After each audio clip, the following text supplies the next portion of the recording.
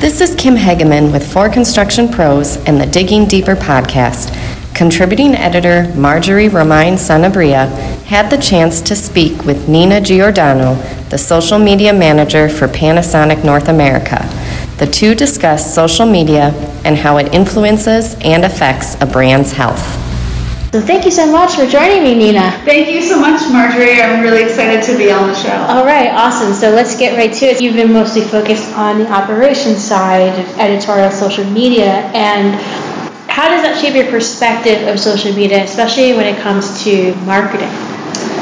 So social media operations is really new to me. It was a great opportunity for me to gain knowledge about how operations work in the realm of social media. It wasn't really anything I'd thought about previously. I learned with my experiences in a regulated industry that, you need operational focused people and operationally minded people in those regulated industries because there's a strong need for governance and risk management when it comes to maintaining your brand. And really having the opportunity to go under the hood and build that operational foundation of how a social media brand functions is really, really cool. So to me, it seemed really valuable, and it really pushed me to think about things in a different kind of way. And it also kept me really organized. It's a great way to maintain alignment with your teammates and also collaborating with partners internally and externally. When it comes to, tactical ways to support your business goals and your brand, it's really good to develop templates or spreadsheets and really have a straightforward kind of organized way that you're going to be managing all this content. So ways that it helps me personally is, a color-coded sheet. You have filters. There's, a 2-letter tag for each platform, like Twitter is blue, Facebook is orange, Instagram is purple, and you can filter through everything. I've also developed some character counts within Excel and some conditional formatting so that if you're over 280 characters on a tweet, the sheet will let you know, and then you can modify your copy accordingly. That's a good way to keep yourself on track to make sure that you're hitting those, specifications. For sure, and it's also a great way to identify content gaps within your calendar overall.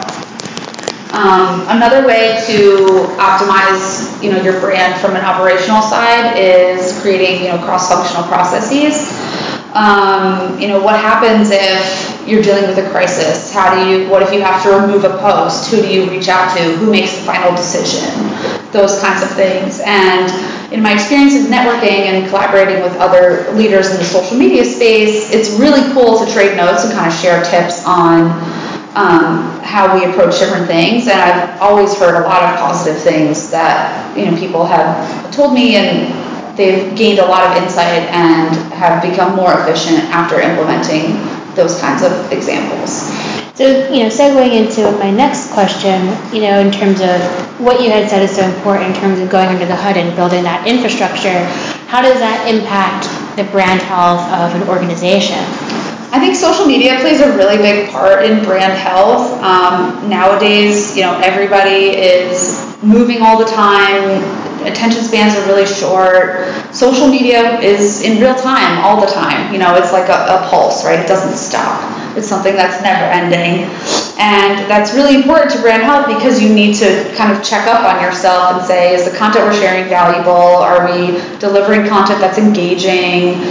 Where's our audience going? What are they interested in, right? This is a really big play in social listening and leveraging those social listening tools. Being able to identify content that's doing well and capitalizing on that to drive more engagements and really place yourself as a thought leader in that space.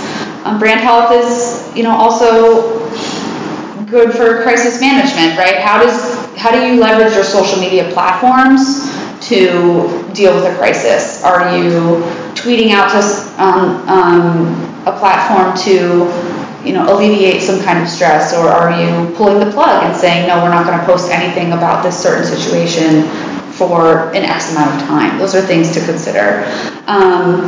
And actually, I have a little bit of a story here. When it comes to brand health, Panasonic North America is undergoing a huge transformation. Question for you, Marjorie. When you think of Panasonic, what comes to mind? Something that's battery operated. Okay. A lot of people would say, televisions. We were really big in the TV space for a while, but right now, with this transformation, all of the consumer products that we do really is a minimal part of our strategy. So right now, more than 95% of our revenue comes from B2B. So we're moving from a consumer kind of approach to a product and solutions kind of approach where we're working with other companies to solve the problems that they have day to day, and we're providing that technology. So it's a massive shift in our audience, in our content, in our language, what kind of messaging we're putting out there, what kind of assets that we're leveraging. Is it video? Is it images? Other things like that. Case studies, blog posts, and other types of content. It takes a lot of work, but it is possible with the right team and the right strategy. And social media also plays a big role in these transformations. You have the opportunity to test out new messaging, deliver new valuable content, seeing what works and what doesn't work, identifying influencers to help you bring new followers into your space. And that kind of transparency really supports brand health.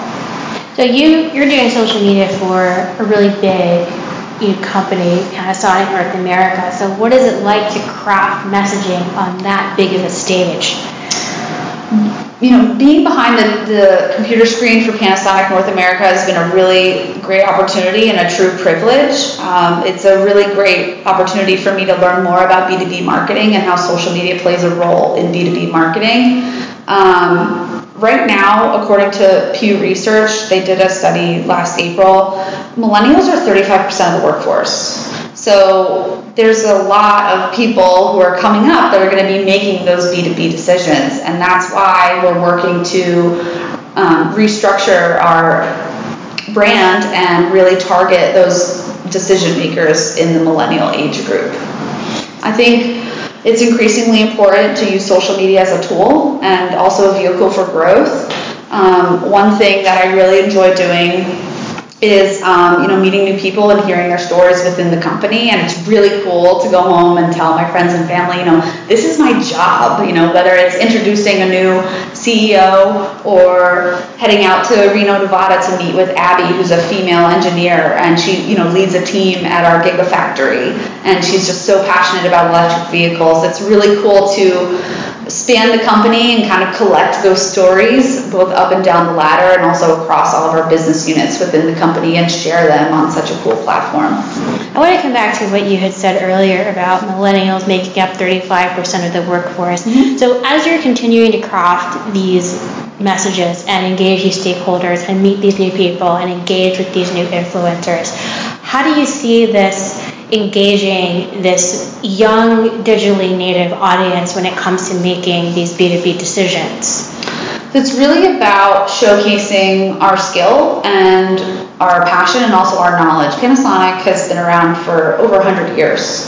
So being able to continue that legacy for another 100 years is really cool. And we're going to basically redesign the look and feel of the brand and say, hey, we know that you guys are making these decisions and these are why our products are great for your company. This is why you want to have this certain projector in your event that you're doing, or this is why you want to get a Toughbook laptop, whether it's law enforcement or government services or things like that. And being able to say, hey, we're speaking the same language that you are is really great. So you're making a name for yourself in the social media space, and you'll probably continue to do well. And, you're re-examining in your role aspects of corporate communication. So in the next 5 or 10 years, where do you see social for big corporations going? So I'd love to see brands that are just becoming more human overall. I think Chex Mix and Moon Pie are a really good example of that. Moon Pie has really blown up on Twitter and it's really making an impact. And I think what Chex Mix is doing on Instagram is really great. They're using memes, they're using polls, they're leveraging a lot of the features within these platforms to engage with their audience. I I think, having a very personal voice and a more casual voice is important, but it might not be the best fit for every brand. So that's also something else to keep in mind. Authenticity is key, and being able to present yourself and all that you have to offer in an engaging and creative way is something that's important. Whether you're using memes or GIFs, right? You have to be visual, regardless if you're a B2C company, a B2B company, or a nonprofit. Messaging now is just so much more quickly and easily digested because the environment that we're in now is nonstop, right? Between social feeds, timelines, short attention spans, and even algorithms, social media managers and brands have to fight against all those things to figure out how their content is going to be at the top of their feeds for their followers. And I also kind of expect more with customer service. I think there's a lot of opportunity in using social media as a customer service tool. Like JetBlue and like other airlines. Yeah, so a lot of people are on the move, and frankly, they don't have the time to wait on hold. And when they have the opportunity to send a tweet out within 2 minutes and get that instant response, it really solidifies the importance of social media as a customer service tool. I have a few personal examples. I tweeted to Bose because one of my, over-the-ear headphones had been broken, and I was like, I'll just tweet to Bose and see if maybe I can get a replacement or something. And they ended up sending me a better pair for free, no problem. Right? No questions asked. And I was like, cool, that's great. It's a great CX, great customer experience. Exactly. So now I can tell my friends and my family, I tweeted to Bose and they sent me these great new headphones. I just had to send my old ones in and there was no problem, right? Actually, I do have a story from United. I did a lot of traveling the past few years, and for some reason I always end up on a plane with like a weirdly shaped object or like piece of artwork.